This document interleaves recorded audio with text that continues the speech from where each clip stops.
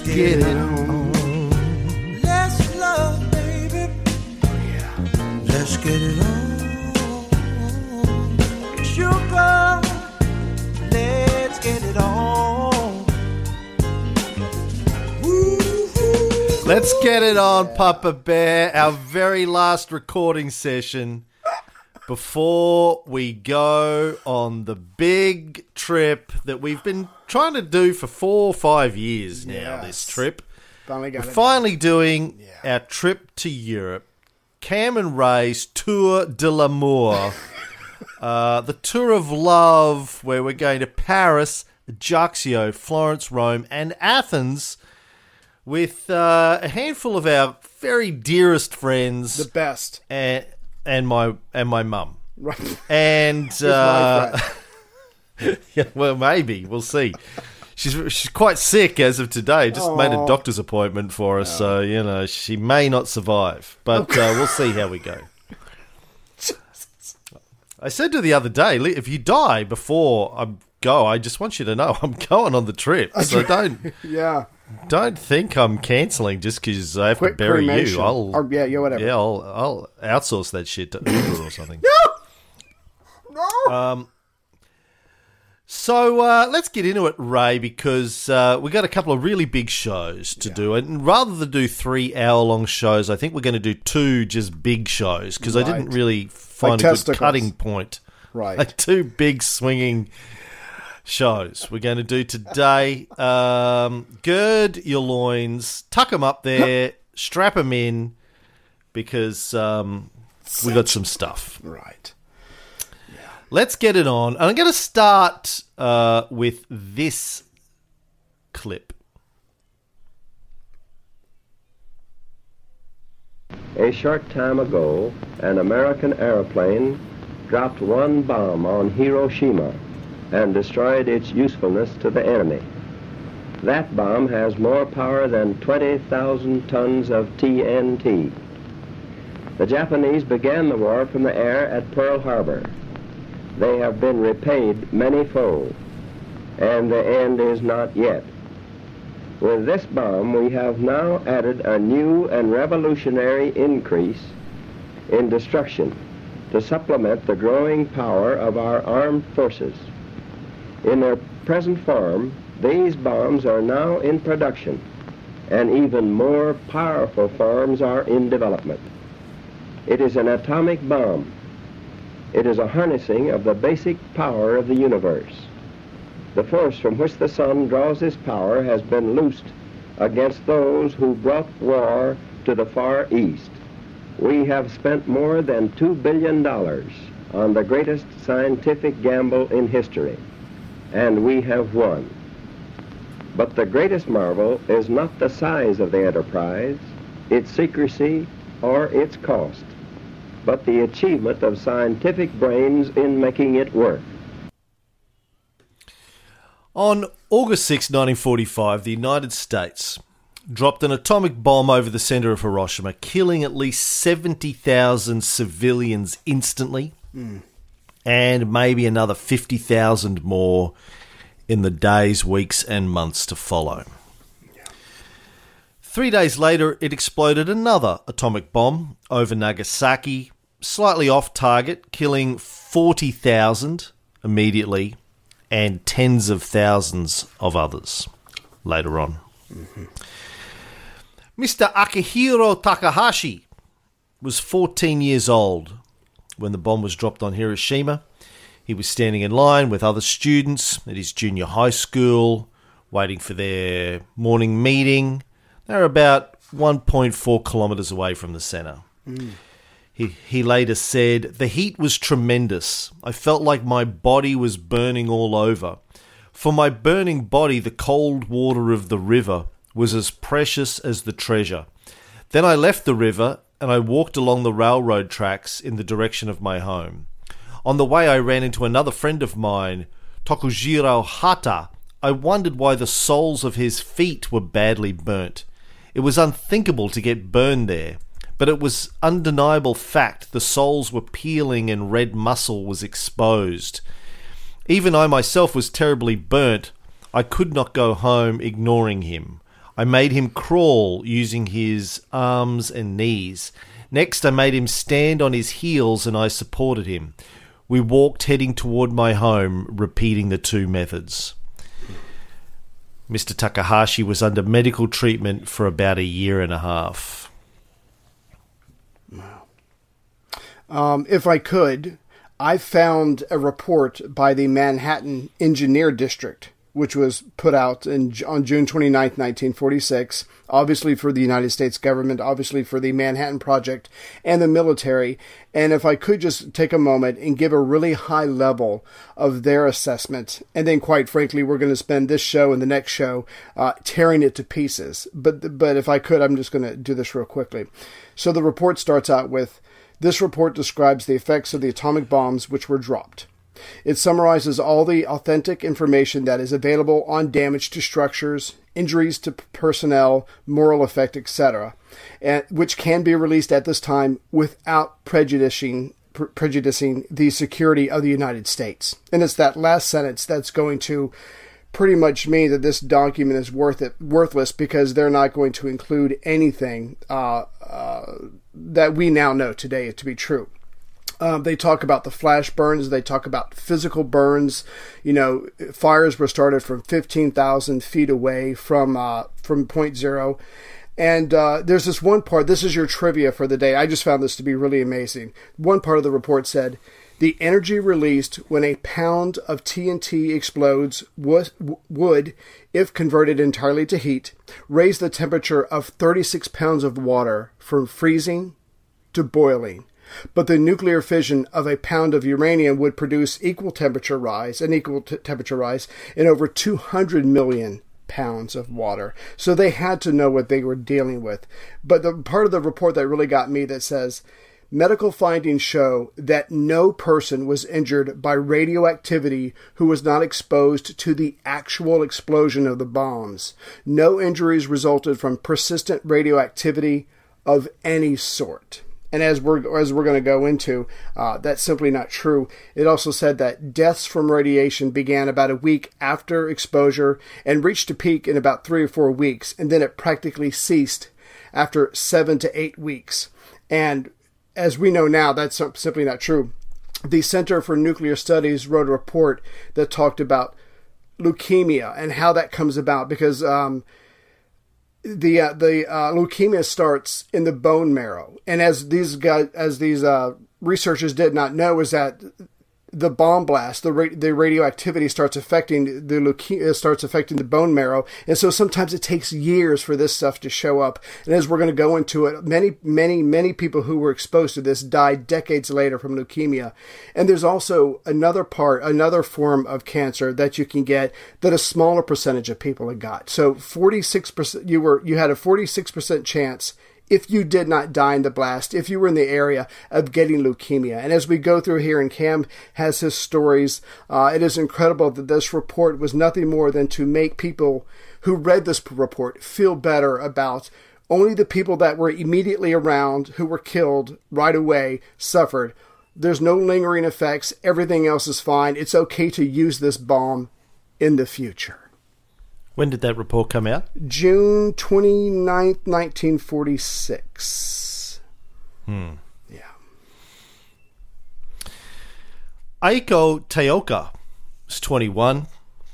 One of nearly 100 passengers said to have been on board a streetcar that left Hiroshima Station a little after 8 a.m. It was about 750 metres from ground zero when the bomb fell. Teoka was heading for Funari with her 1-year-old son to get a wagon to help her move out of the building that they were living in, which was scheduled to be evacuated. At 8:15, as the streetcar approached Hachibori Station, an intense flash and blast engulfed the car, instantly setting it on fire. Her son, 1-year-old son, died of radiation sickness 3 weeks later. Mm-hmm. She said, when we were near in Hachibori, and since I'd been holding my son in my arms, the young woman in front of me said, "I'll be getting off here. Please take this seat." We were just changing places when there was a strange smell and sound. It suddenly became dark, and before I knew it, I had been thrown outside. I held my son firmly and looked down at him. He had been standing by the window, and I think fragments of glass had pierced his head. His face was a mess because of the blood flowing from his head. But he looked at my face and smiled. His smile has remained glued in my memory. He did not comprehend what had happened, and so he looked at me and smiled at my face, which was all bloody. I had plenty of milk, which he drank all throughout the day. I think my child sucked the poison right out of my body, and soon after that he died. I think he died for me. Miss Akiko Takakura was 20 years old when the bomb fell. She was in the Bank of Hiroshima, 300 meters away from the hypocenter. Ms. Takakura escaped death, although she had 100 lacerated wounds on her back. She's one of very few people who survived who were within 300 meters of the hypocenter. She said, "Many people on the street were killed almost instantly. The fingertips of those dead bodies caught fire, and the fire gradually spread over their entire bodies from their fingers. A light grey liquid dripped down their hands, scorching their fingers. I was so shocked to know that fingers and bodies could be burnt and deformed like that. I just couldn't believe it. It was horrible. And looking at it, it was more than painful for me to think how the fingers were burned. Hands and fingers that would hold babies or turn pages, they just burned away.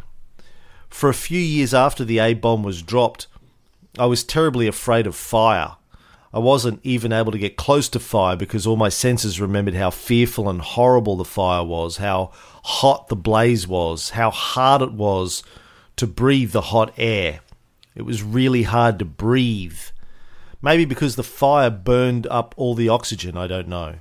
I couldn't open my eyes enough because of the smoke which was everywhere. Not only me, but everyone felt the same, and my parts were covered with holes. On August 6, 1945, Yoshito Matsushige was 32 years old, living at home in Midoricho in Hiroshima.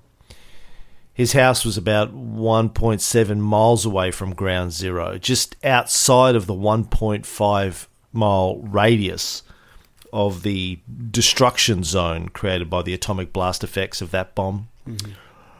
Miraculously, he wasn't seriously injured by the explosion.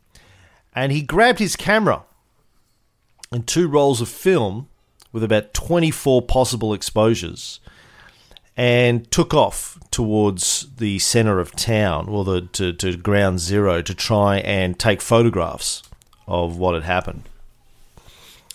During the next 10 hours, Matsushige was only able to click the shutter 7 times. He later said, "It was such a cruel sight that I couldn't bring myself to press the shutter." He was also worried that the people would be angry if someone was taking their picture, seeing they were burned and had their skin peeling off them. Even with the photos that he did take, he couldn't bring himself to develop the film straight away. It took him 20 days for him to be able to actually develop the film. He did it at night using a radioactive stream to rinse the photographs. Only 5 of the 7 photographs that he took were developable. And they're the only immediate record of the destruction of the Hiroshima bomb. A few weeks after the bombing, the American military confiscated all of the photographs or newsreel footage that had been taken by Japanese after the bombing. But they failed to collect the negatives. As a result, Matsushige's photographs from the immediate hours after the bombing were published, But it wasn't until after the end of the United States occupation of Japan in April 1952. There's a magazine, Japanese magazine, Asahi Garafu, which published his photographs in a special edition on August 6th, 1952, 7 years after the bomb dropped exactly. But there was somebody else who was there not long after the bomb. An Australian journalist, war correspondent, Wilfred Burchett, who was writing at the time for the London Daily Express. He got into Hiroshima. He was the first Western journalist to get to Hiroshima after the bombing. Wow. He got there with a pistol, a typewriter, and a Japanese phrase book, which is basically my plan for our trip to Europe on Sunday. That's all I'm taking. Pistol. The Japanese phrase books is just to be a cunt. I'm going to speak Japanese to everybody as we're walking around Europe. So, yeah. Yeah, Burchett said, Hiroshima does not look like a bombed city. It looks as if a monster steamroller has passed over it and squashed it out of existence. Oh my God. Sorry, you wanted to say something? Yeah. What I want to do is I found this little known book. There was a gentleman who was a first on the site witness, and he didn't write anything until like the late 1980s. He died, and then his son took it and translated it into Japanese. It's to English. I apologize. It's called The Diary of a Young Surgeon by Mitsuru Suzumura. Now, he was on an island called Ninoshima, which is about 3 kilometers opposite of Hiroshima City. And he's a doctor. He'd only became a doctor in 1943. And what I'll do is I'll start this narrative, but then I'll keep going with it in between Cam stories. And this doctor, when you see his picture in 1943, I swear to God, he looks like he's 12 years old. I mean, just skinny. He has no, besides being in school, he has no idea what he's doing. So by the time 1945 comes along, he's seen everything. He's seen all the horrors of war. And on this island, right in the bay, right across from Hiroshima, he is in charge of a quarantine center. And it's going to obviously be used as an emergency field hospital. So and of course they have no idea what's going on. Just out of nowhere, they see these planes. It's only 3 planes. They're ignoring them because they know they're going to bomb the main city. So they ignore them. Suddenly this giant blast comes along. And even though he's 3 kilometers away on this island, he said the fire wind, as he called it, knocked him right off his feet. And what's going to happen is he notices right after this, because he's a doctor, he has a fever. It's a very constant fever, and he's going to have it for 2 months. And he's not going to think anything about it at the time. So they don't know what happened, but they can tell there was this big explosion. And he gets informed that their first patient, the first victim of whatever this different kind of bomb is coming in. It's a 15-year-old boy. He had been in a rowboat in between the island and Hiroshima. He has first-degree burns on the right side of his body, the right side of his face. But as the doctors are examining him, it looks like it's an intense sunburn, but he got the sunburn all at once. And they can't figure it out. And he's about to obviously see a lot worse. So the staff of this quarantine center is told that they're going to receive about 600 patients.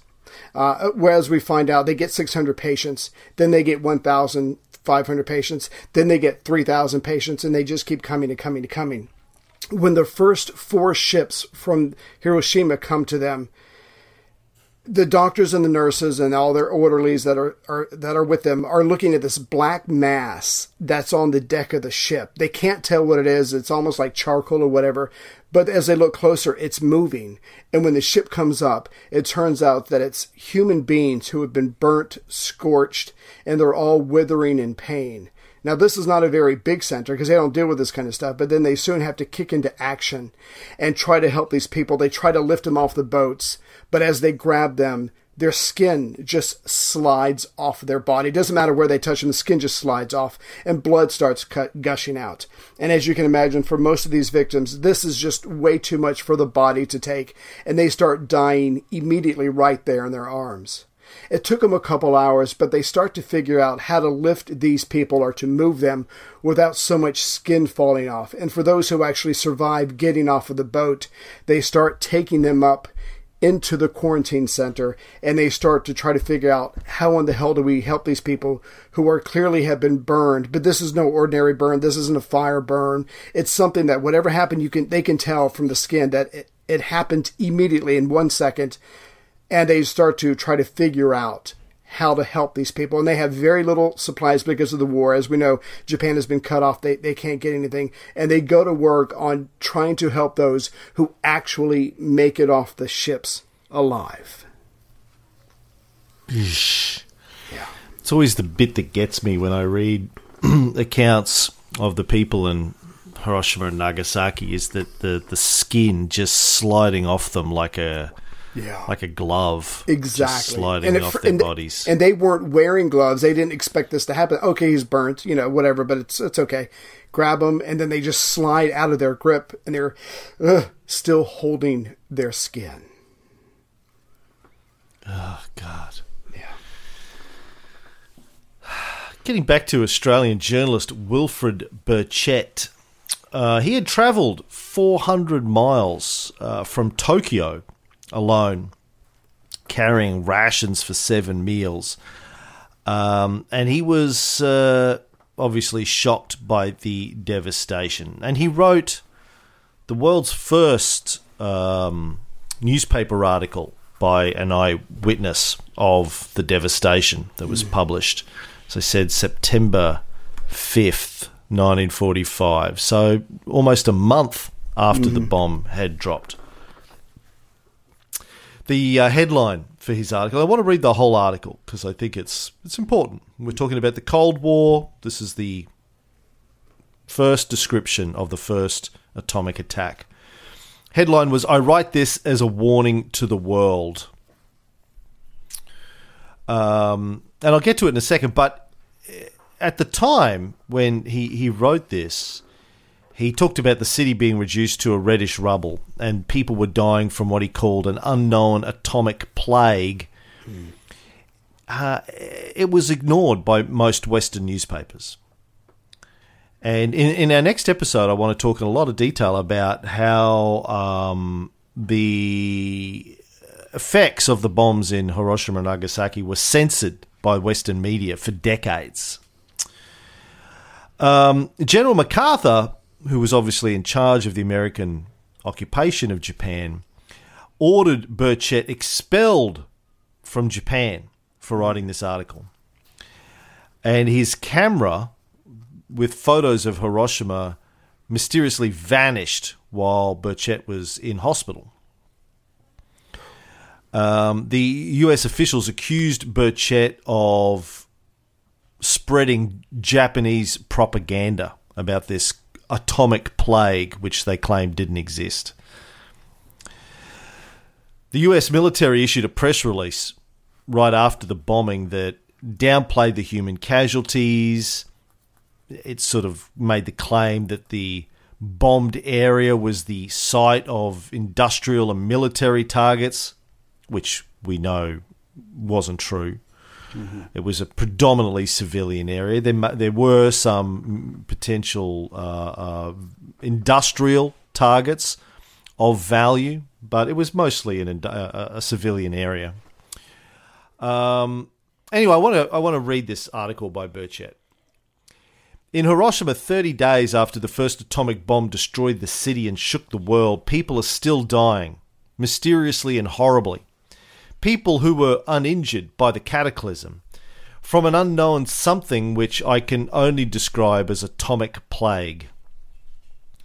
Hiroshima does not look like a bombed city. It looks as if a monster steamroller had passed over it and squashed it out of existence. I write these facts as dispassionately as I can, in the hope that they will act as a warning to the world. In this first testing ground of the atomic bomb, I have seen the most terrible and frightening desolation in 4 years of war. It makes a blitzed Pacific island seem like an Eden. The damage is far greater than photographs can show. When you arrive in Hiroshima, you can look around, and for 25, perhaps 30 square miles, you can hardly see a building. It gives you an empty feeling in the stomach to see such man-made devastation. I picked my way to a shack used as a temporary police headquarters in the middle of the vanished city. Looking south from there, I could see about 3 miles of reddish rubble. That is all the atomic bomb left of dozens of blocks of city streets, of buildings, homes, factories, and human beings. There is just nothing standing except about 20 factory chimneys. Chimneys with no factories. I looked west. A group of half a dozen gutted buildings. And then again, nothing. The police chief of Hiroshima welcomed me eagerly as the first Allied correspondent to reach the city. With the local manager of Domai, the leading Japanese news agency, he drove me through, or perhaps I should say over, the city. And he took me to hospitals where the victims of the bomb are still being treated. In these hospitals I found people who, when the bomb fell, suffered absolutely no injuries, but now are dying from the uncanny after effects. For no apparent reason, their health began to fail. They lost appetite, their hair fell out, bluish spots appeared on their bodies, and the bleeding began from the ears, nose, and mouth. At first, the doctors told me they thought these were the symptoms of general debility. They gave their patients vitamin A injections. The results were horrible. The flesh started rotting away from the hole caused by the injection of the needle. And in every case, the victim died. That is one of the after effects of the first atomic bomb man ever dropped, and I do not want to see any more examples of it. But in walking through the month-old rubble, I found others. My nose detected a peculiar odour unlike anything I've ever smelled before. It's something like sulphur, but not quite. I could smell it when I passed a fire that was still smouldering, or at a spot where they were still recovering bodies from the wreckage. But I could also smell it where everything was still deserted. They believe it is given off by the poisonous gas still issuing from the earth soaked with radioactivity released by the split uranium atom. And so the people of Hiroshima today are walking through the forlorn desolation of their once proud city with gauze masks over their mouths and noses. It probably doesn't help them physically, but it helps them mentally. From the moment that this devastation was loosed upon Hiroshima, the people who survived have hated the white man. It is a hate, the intensity of which is almost as frightening as the bomb itself. The counted dead number 53,000. Another 30,000 are missing, which means certainly dead. In the day I have stayed in Hiroshima, and this is nearly a month after the bombing, 100 people have died from its effects. They were some of the 13,000 seriously injured by the explosion. They've been dying at the rate of 100 a day. They will probably all die. Another 40,000 were slightly injured. These casualties might not have been as high except for a tragic mistake. The authorities thought this was just another routine Superfort raid. The plane flew over the target and dropped the parachute which carried the bomb to its explosion point. Many people had suffered only a slight cut from a falling splinter of brick or steel. They should have recovered quickly, but they did not.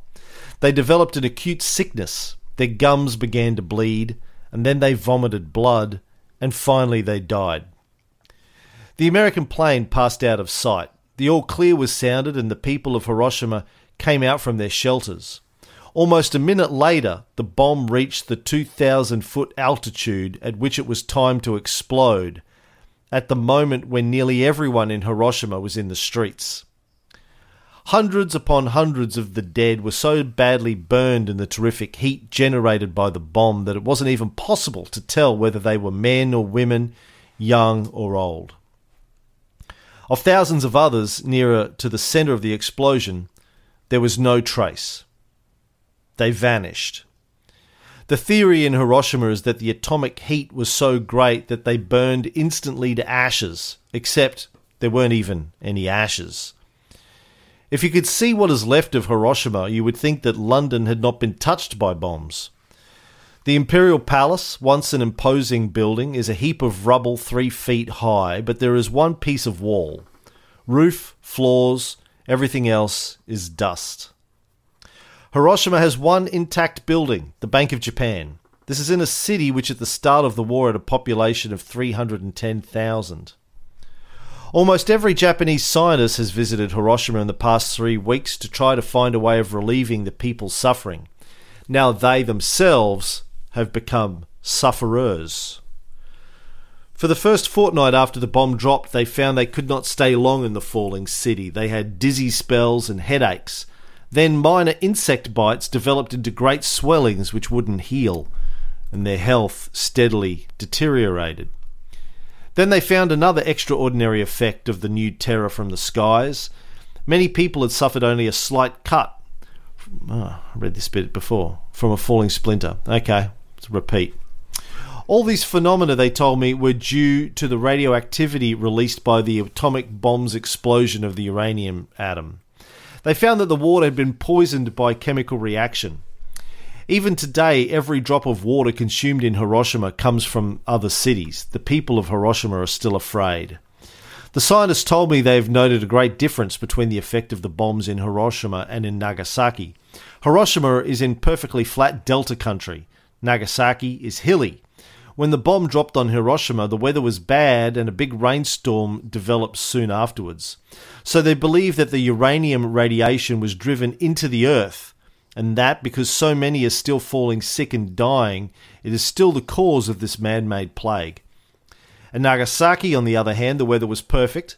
The scientists believe that this allowed the radioactivity to dissipate into the atmosphere more rapidly. In addition, the force of the bomb's explosion was, to a large extent, expended into the sea where only fish were killed. To support this theory, the scientists point out the fact that in Nagasaki, death came swiftly, suddenly, and that there have been no after effects such as those that Hiroshima is still suffering. If I can add on to that, the report that I was referring to earlier by the Manhattan District said that 67% of the buildings in Hiroshima were destroyed, and only 12% of the buildings in Nagasaki remained undamaged.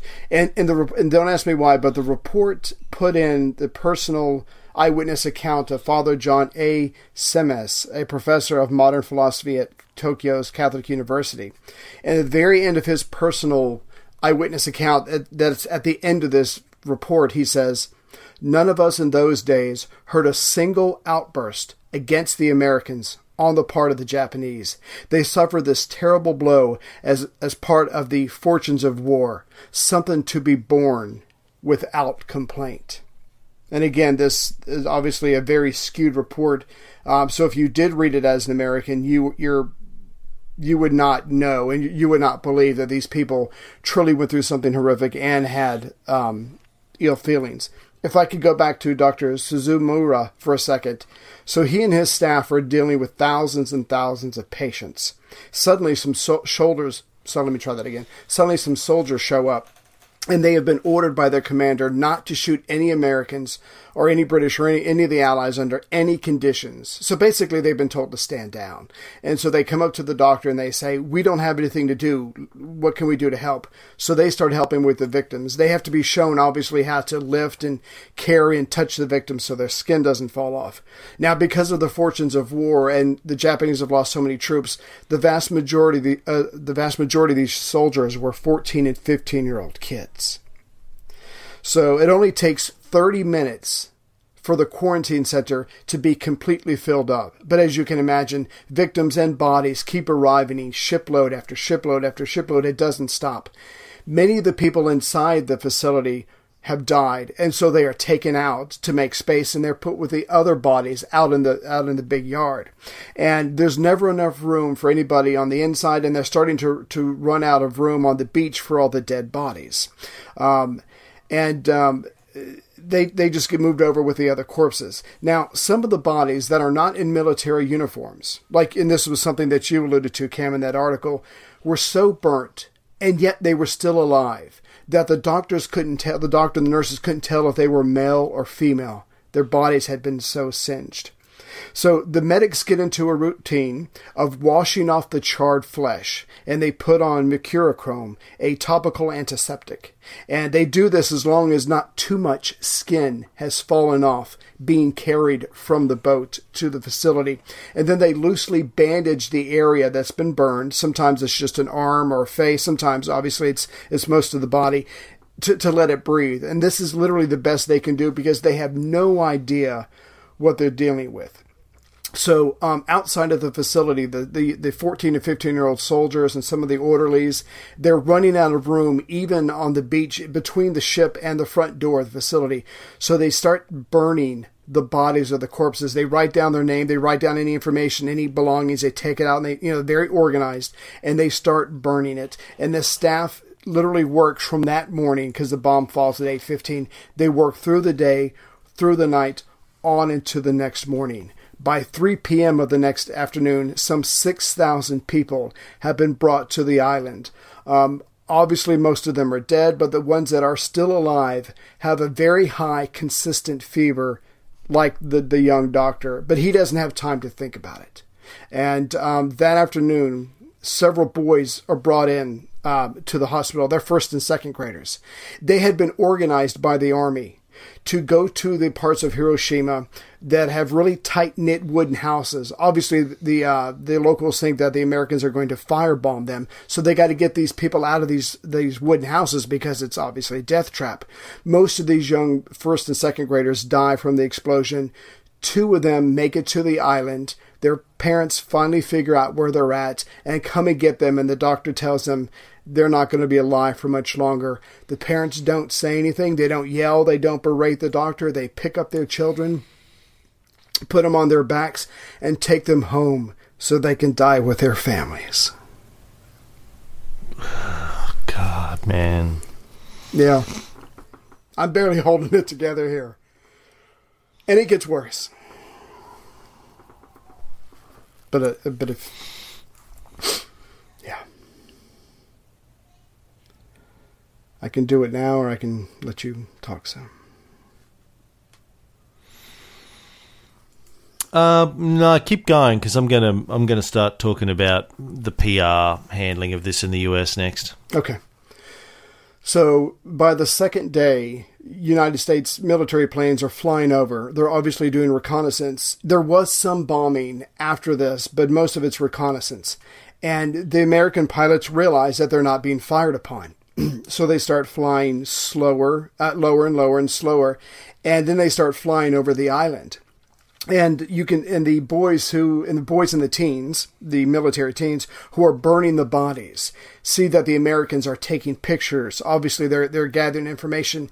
And what that report that I referred to at the beginning of the show stressed was that they were literally cataloging the effects of this. Yes, how many buildings knocked down, how many people died, how far out from ground zero where fire started. I mean, they need to know this for future applications. That's what this is all about.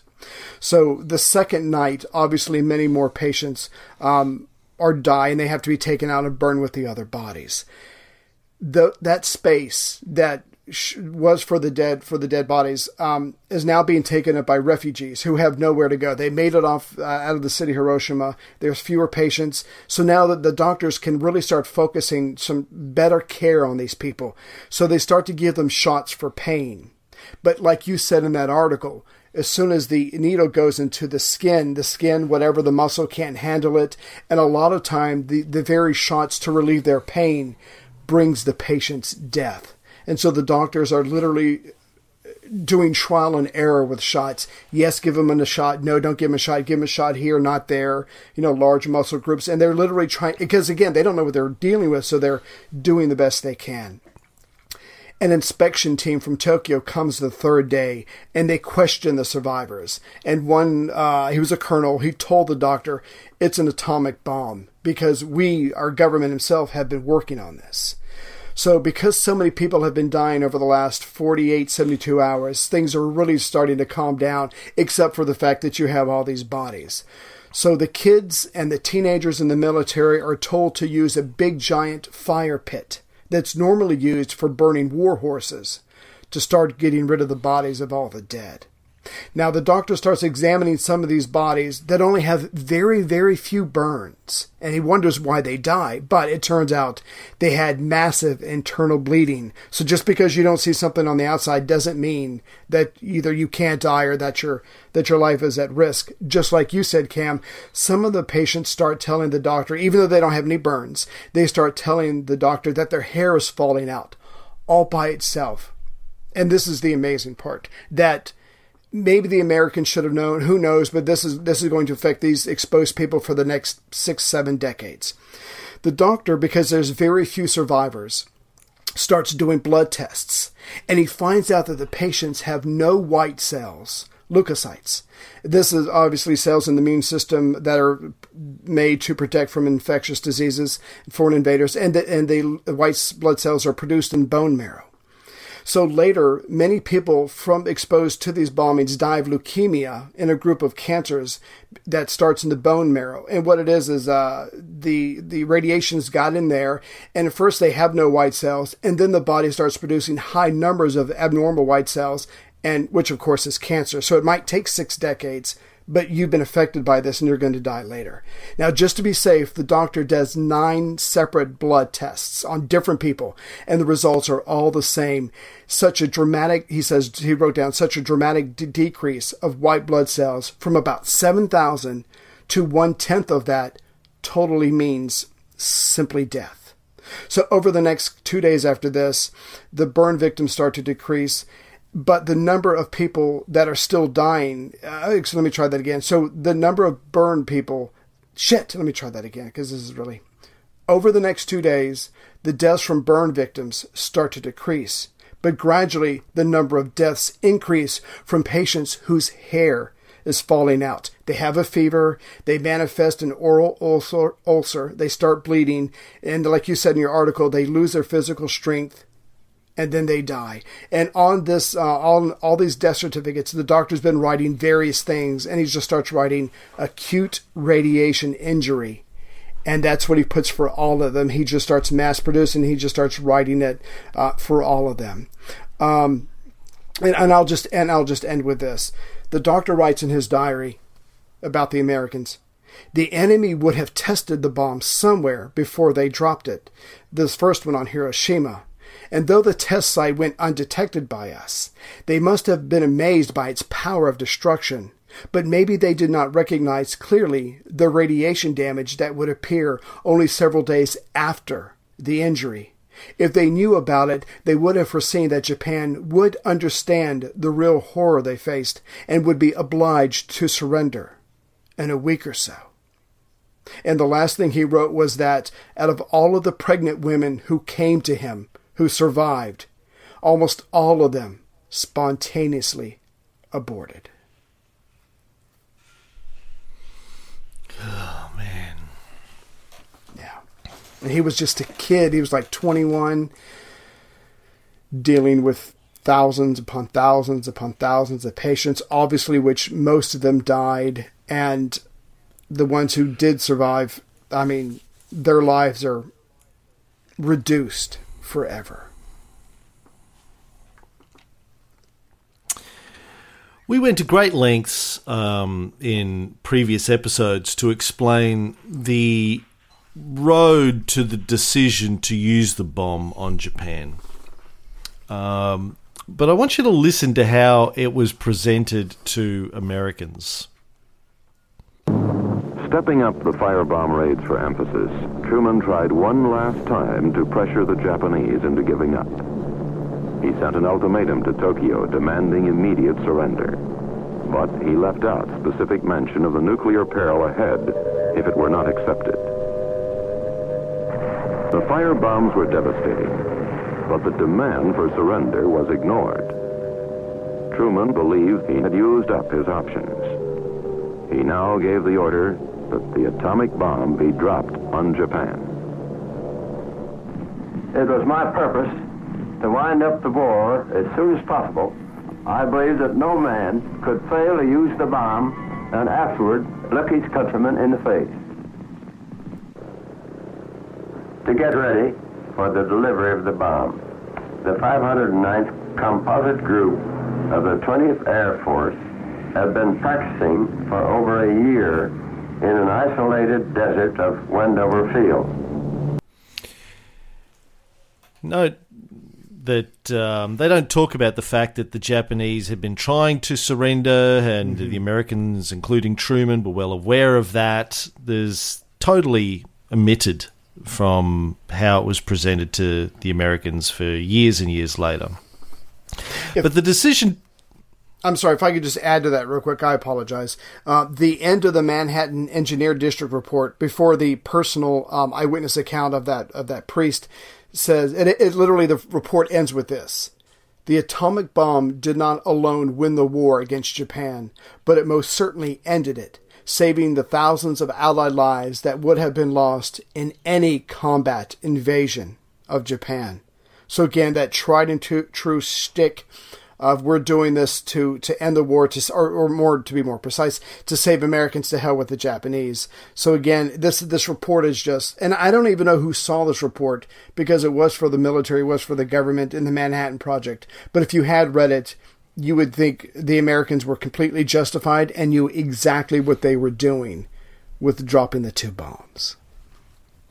And as we know, because we've gone through the evidence in a fair amount of detail in preceding episodes, it was highly unlikely that the invasion was ever going to happen. Mm-hmm. As I've been saying on Facebook recently, it's a kind of a myth that America was going to have to invade. It was an option, but most senior military and political leaders knew that it probably wasn't going to get to that, right. Particularly once the Russians declared war, as they had already agreed with Truman that they would on August 15th. But instead of waiting for that and seeing what impact that had, they dropped the bombs anyway. But yet, it's still, in these discussions I've been having on Facebook just in the last week, a whole bunch of people, including some of our listeners, who later said they hadn't listened to the most recent episodes, right. Pulling out this old hoary story. Well, it would have been a lot worse if we'd invaded. Go, well, you probably was never going to happen. Right. There's no reason why they couldn't explore other options and then drop the bomb if all other options for surrender failed. Right. And to be clear, to make the distinction, yes, we knew we were going to occupy, just like Germany and Italy, but as far as actual invasion, no, we had options, we had the Russians, we had time. Yeah, that was just, even that talk about November 1st, vague, and I think it was going to be more of an occupation than an actual invasion.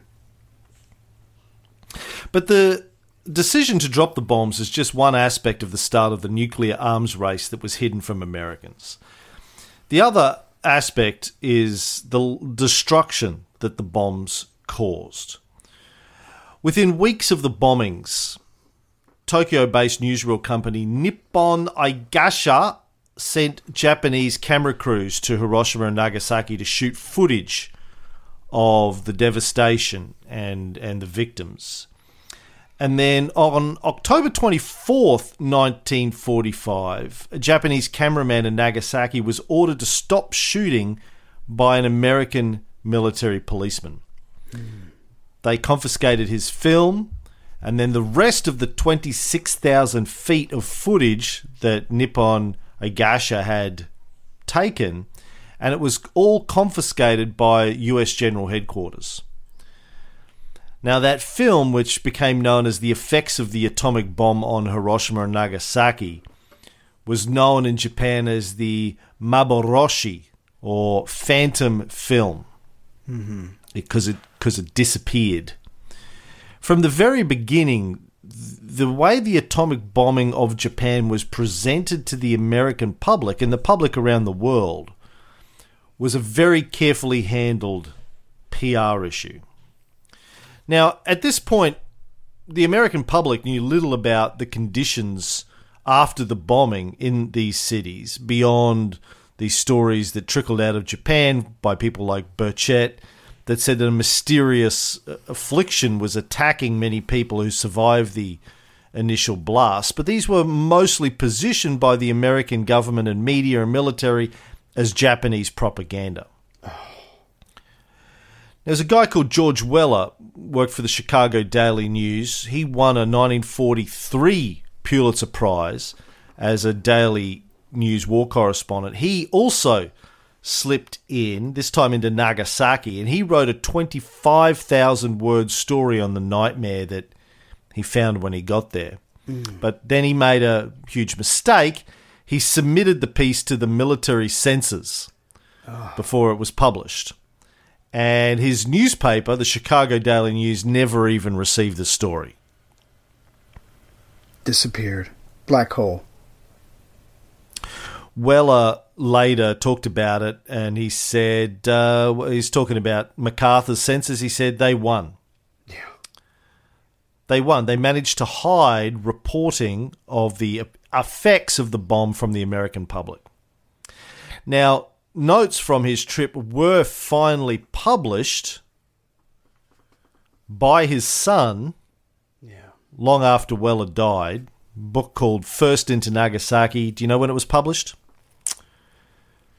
Was that 2006? 2006. Yeah. 60s, 50, 60, 70, 80, 90, 50, 60 years, 61 years later.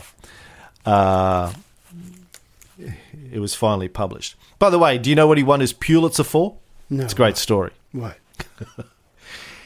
In 1943, he got a Pulitzer for an article he wrote in 1942 where he interviewed crew members who were eyewitnesses to an emergency appendectomy performed in a submarine using a tea strainer and spoons. Damn. That's ingenuity. I mean, what? Just damn. I hope the guys who'd performed the emergency appendectomy got some medal, an award. Something, yeah, he wrote about it and got a Pulitzer. He wasn't even there for it. He just interviewed crew members and he got a Pulitzer for it. Damn. I couldn't find that story. I should have looked harder. Now, newspaper photographs of the victims in the two cities were also destroyed or censored. No one got to see them. Life magazine later wrote that for years the world knew only the physical facts of atomic destruction. And what I want to explore is some of the reasons why the true story and the photos and the film was hidden from the public. Now, tens of thousands of American GIs occupied those two cities. Yeah. Within a short time after the bombs were dropped. And because this residual radiation was called a hoax, propaganda, oh shit, no one took any precautions. Right. Now, early in 1946, a special US military unit shot 20 hours of film footage in full color in Hiroshima and Nagasaki. The chief cameraman was a Japanese guy, Harry Mimura, who in 1943 had shot a film called Sanshiro Sugata, the first feature film by then unknown Japanese director Akira Kurosawa. But all of this footage that he shot for the Americans ended up, again, same as the Japanese footage, hidden for decades, and almost nobody could see it.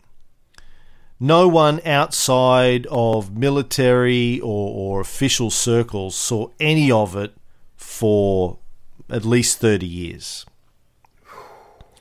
90,000 feet of colour film of Hiroshima and Nagasaki, enough for 30 full-length films, was classified as top secret until the 80s. And if I remember correctly, even Hollywood didn't use this stuff too much because it was so expensive. But obviously, this is the government. If you can spend $2 billion on a bomb, you can afford color film. And that's exactly what they did. And we'll explore what happened to it as we go. For decades after 1945, all that most Americans and the rest of the world's population saw of Hiroshima and Nagasaki were a handful of black and white images, a mushroom cloud, just flattened buildings, the dome, the skeleton of a dome. But one thing you'll see is there's no people in any of those photographs. Right. There's no pictures of skin shearing off of bodies, or photographs of people with no skin on them, or the mountains of corpses that were left, or as you mentioned before, the charred, writhing remains of some people. That none of that was made available. Not that it didn't exist. Mm-hmm. Tons of it existed. It was sheltered from the world's population. And you made a point an episode or two ago. The average American doesn't know diddly squat about physics, chemistry, whatever. I mean, as far as the Americans know, it's a really, really, really big bomb. Just like all the other bombs, just somehow you've done something that's a lot more powerful. They're not being told anything else, and they're not being shown very much of anything. So yeah, they're like, we used these really big bombs that we paid for and won the war. On military targets. On military targets, yes, exactly. So, yeah, they're like, yeah, hey, that's what happens in war, because they only know 20% of the story. On the morning of the 9th of August 1945, 16-year-old Sumitomo Taniguchi was about 1,800 meters from the hypercenter of the bomb that exploded over Nagasaki. He was delivering mail on his bicycle without a shirt because it was a warm summer day, right, when Fat Man exploded in the sky above him. Now, the bomb's heat flash instantly burned his back, but the blast that arrived afterwards didn't cause him any severe injuries. He clung to the ground while buildings all around him were just flattened.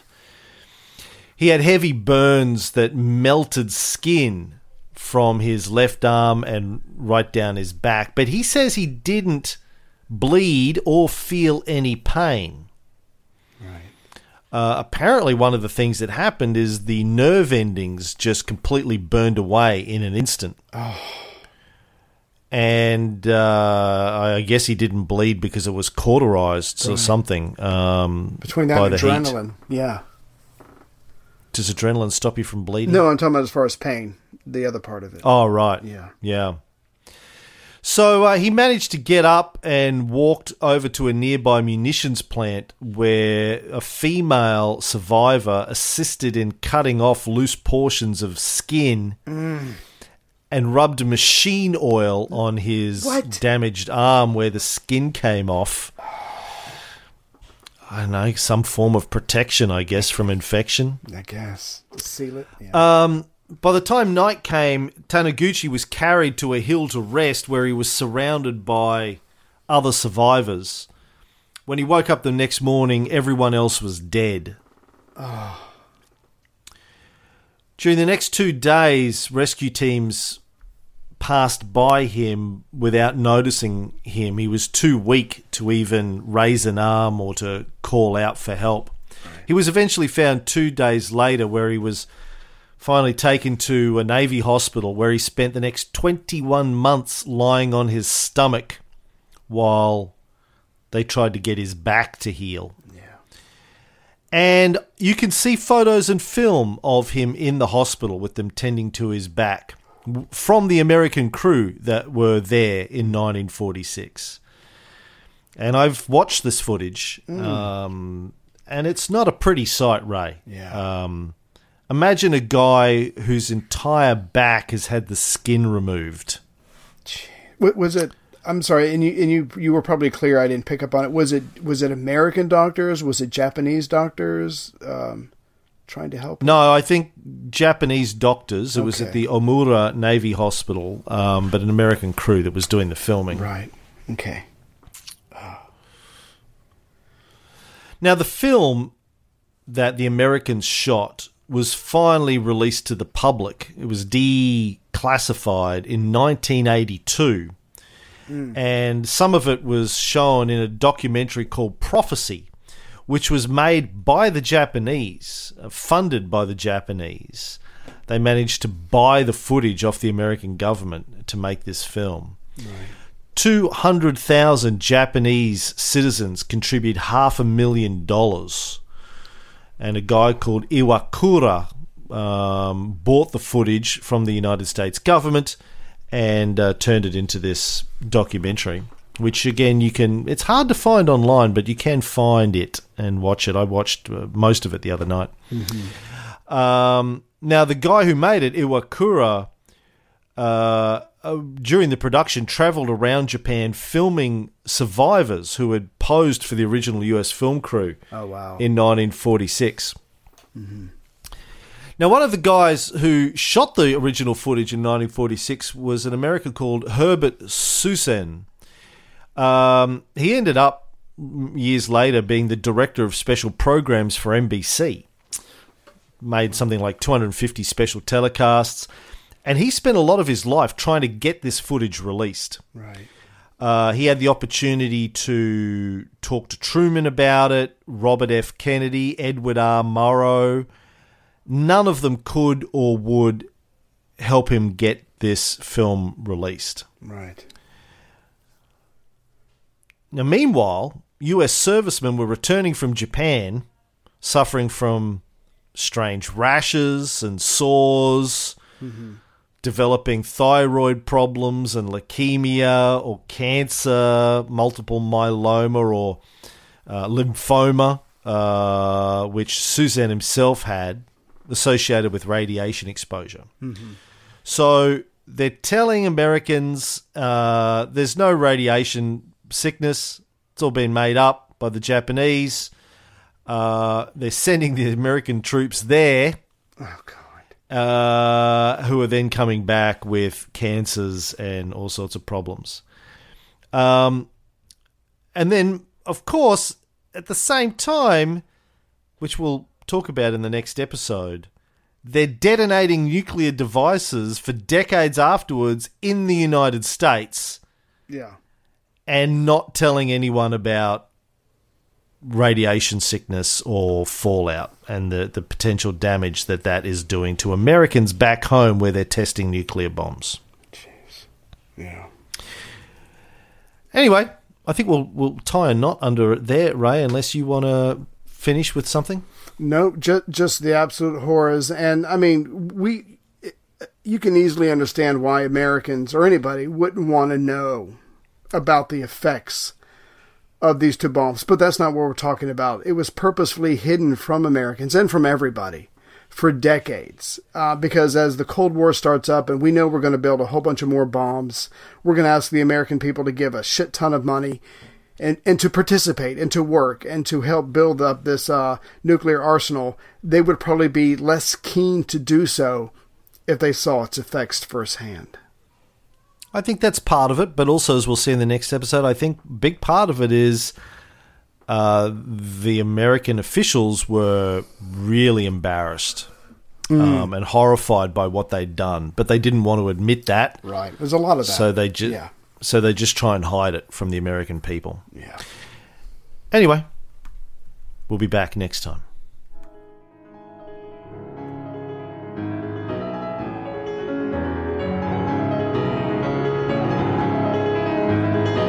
Iron curtain has descended across the continent.